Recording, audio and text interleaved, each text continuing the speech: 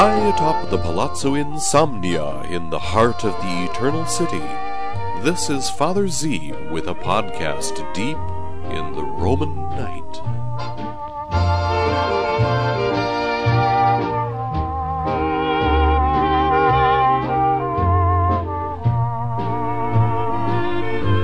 It's the 4th of May, in the year of our salvation 2007. And the dawn of a first Friday is still far away. The moon is casting dashes of silver on the tiled rooftops, and black shadowy cupolas stand still, as if in silent expectation, waiting. Will it be today? Will it be tomorrow?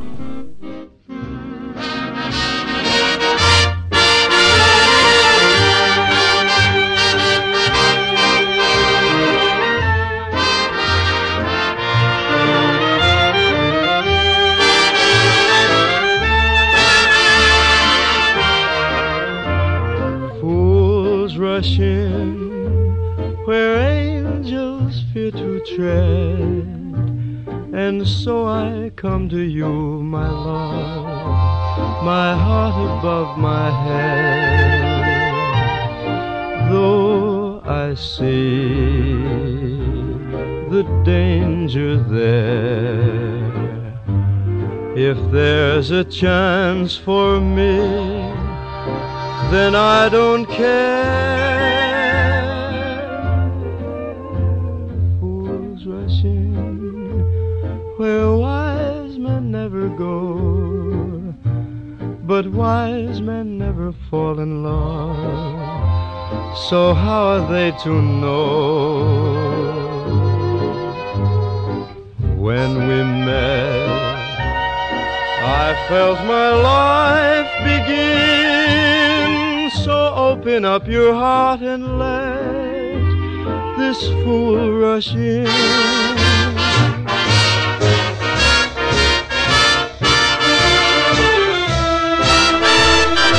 gentle serenade of a diesel bus delicately pulls us from our reveries, and the dulcet harmonies of staggering drunks in the Piazza delle Cinque Lune awake the seagulls with the usual consequences.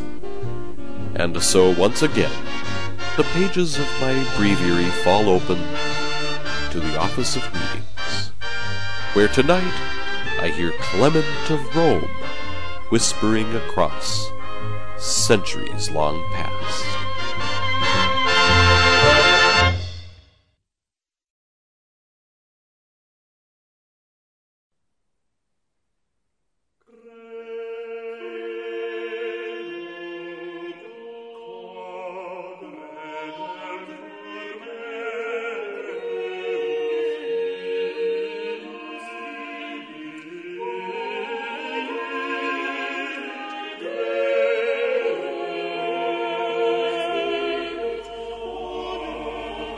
The letter attributed to Clement of Rome was composed around 96 or 98. And that really is, first century, 96 or 98, right on the threshold of the persecution of Christians that was launched by the Emperor Domitian. And it was written to the Christian community of Corinth in Greece. Now, pretty much everyone thinks that this letter was written by Clement, who was Bishop of Rome, though ancient authors like Origen of Alexandria suggested perhaps it was a co-worker of St. Paul who wrote it. But this letter is super important for our knowledge of first century Roman theology and also liturgy. One of the most important things this letter reveals, however, is the confidence which the author, probably the Bishop of Rome, had in his own right to intervene in the life of another Christian community. Now, the letter addresses a problem, and it seeks to resolve the dismissal of priests by a group that in Corinth that's kind of hard to identify. It's trying to reestablish peace and unity of heart and mind and proper order and discipline, and to move those who revolted against they're priests who had their legitimate authority from apostolic tradition. So, first of all, this letter uses examples from the Old Testament to show the ill effects of hatred and the good effects of humility, especially through the history of salvation. And it argues also, and we're going to hear a little bit of this in the selection that we have today, which is from the second reading of the Office of Readings for today. It argues on the model of the harmony of an army, a Roman army, and it also uses the example of a human body and all of the way that the members, all the different parts of these things, the army and the body, all work together for the good of the whole. And therefore, how the church must be the same way. It must be interconnected and harmonious with itself. And this letter really seems to be very interested in, once again, in this disciplinary problem in Corinth, rather than in some kind of doctrinal conflict. There may have been, even though there are references in the letter to perhaps doubts about the resurrection, it seems to be mostly disciplinary, trying to make sure that the different groups or factions in Corinth are getting along in harmony. Let's turn now to the words of the letter of Clement of Rome, composed at the end of the 1st century to the community in Corinth.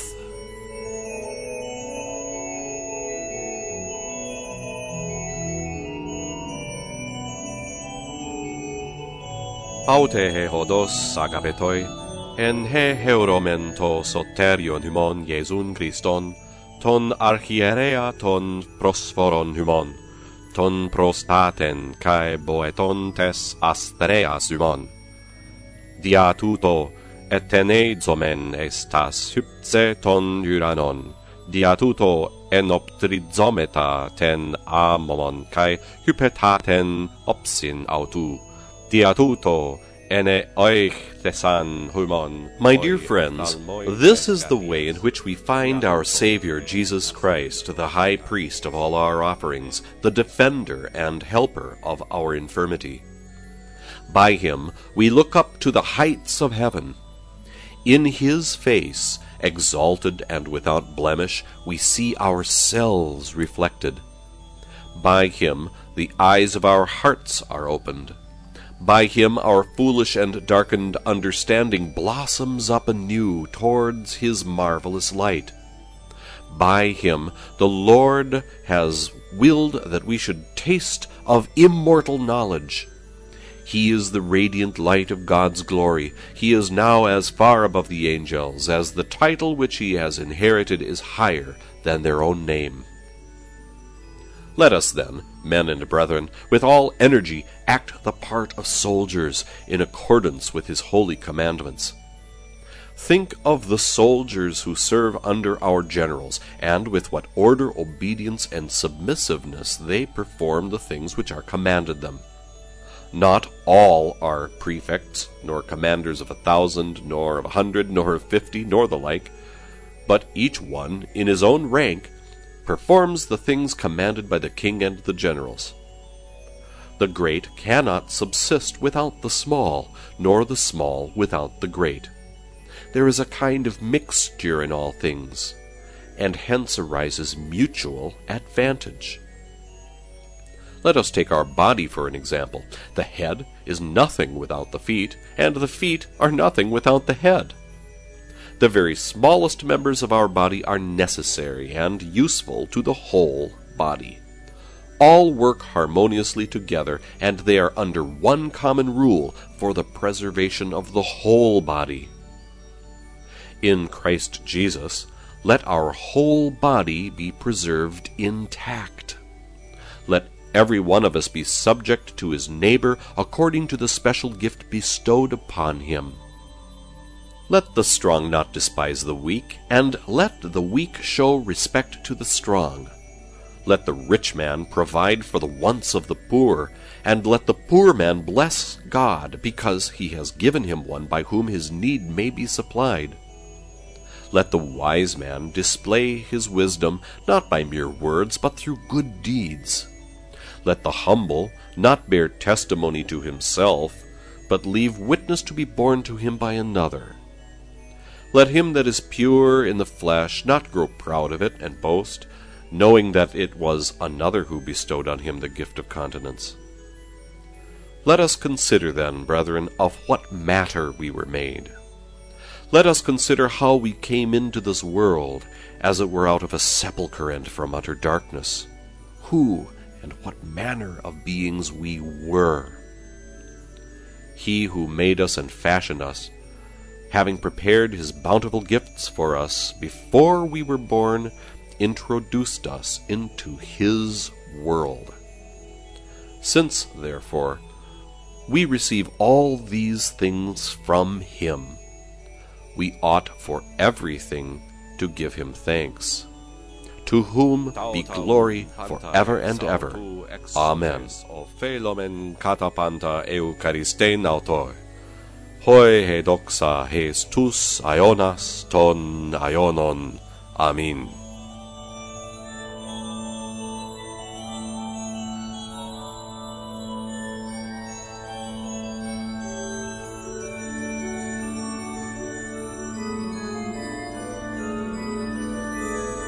That was part of the letter of Clement of Rome to the community in Corinth, written at the end of the 1st century. And there are really some very beautiful images in there. I like how he talks about our understanding blossoming up toward the marvelous light who is God. And, every once in a while I'll put a vase of tulips out here on my shelf here high above Rome, and during the day when the sun swings around, all the tulips bend over toward the light. It's a very, very interesting image, how the things stretch upwards. All the plant life and all the upright rational life tend to extend upward toward the sky, upward toward the heaven. And another thing that I found really interesting in here is the emphasis on the harmony of the whole, how the great cannot subsist without the small, nor the small without a great, because there is a mutual advantage in the mixture.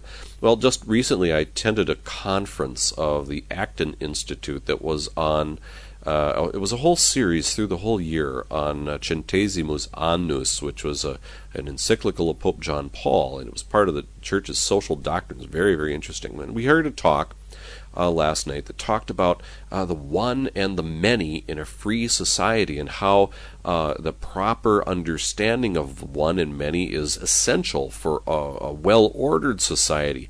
And so the talk then moved into the individualism and then collectivism, and how on the one hand you've got diversity, the possibility of diversity, but then again you have the problem of maybe multiculturalism and all that. When both of these things, each one, create their own sets of problems.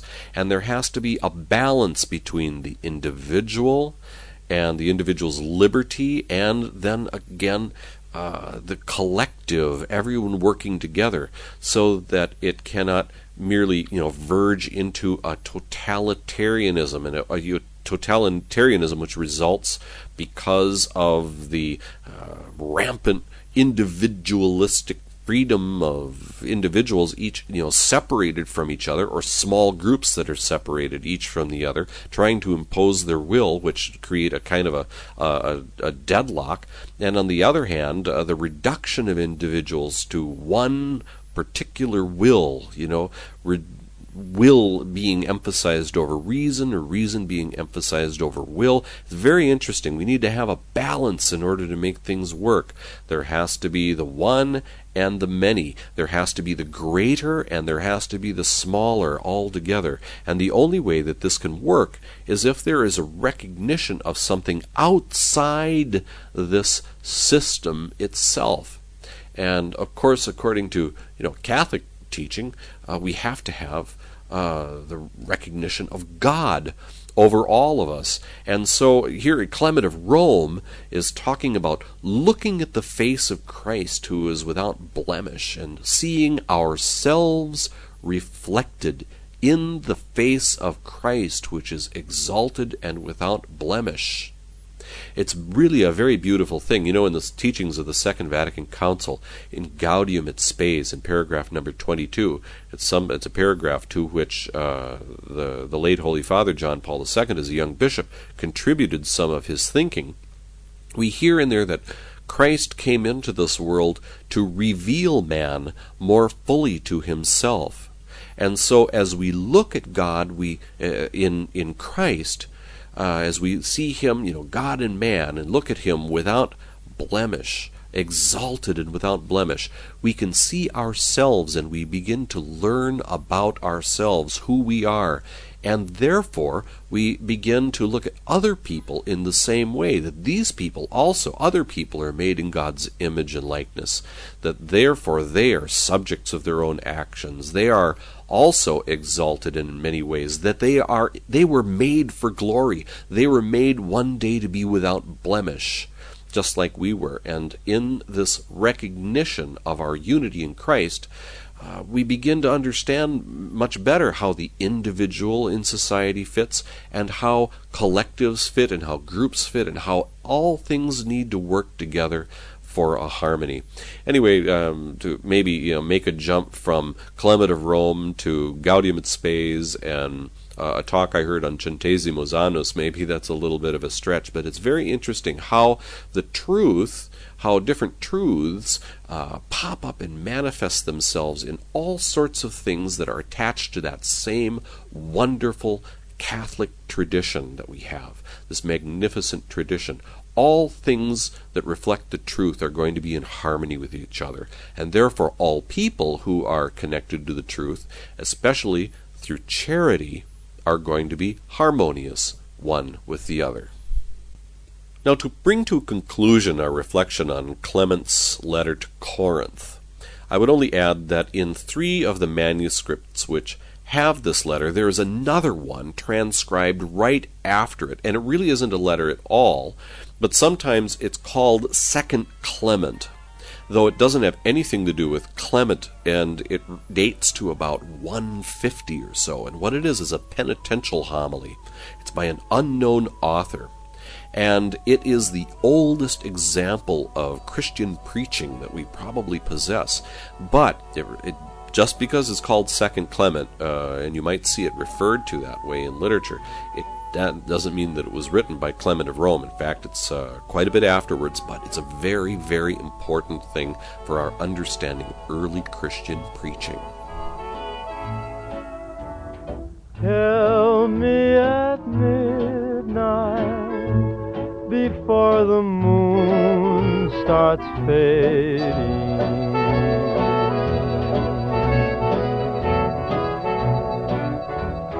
tell me at midnight, why go on masquerading?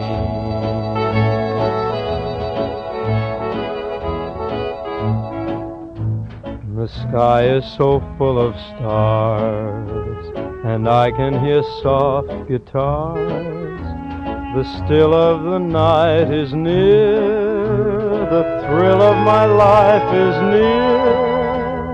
Kiss me at midnight, let us love now or never.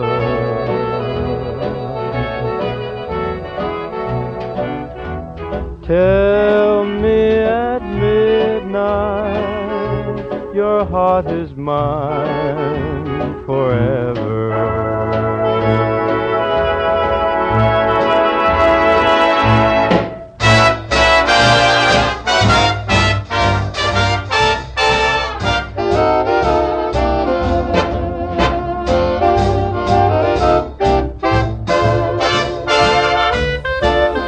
With that, I'm going to wrap up this podcast and try to get back to sleep. I hope you get some good sleep tonight, and I hope you come and visit the blog too, wdtprs.com. That's What Does the Prayer Really Say?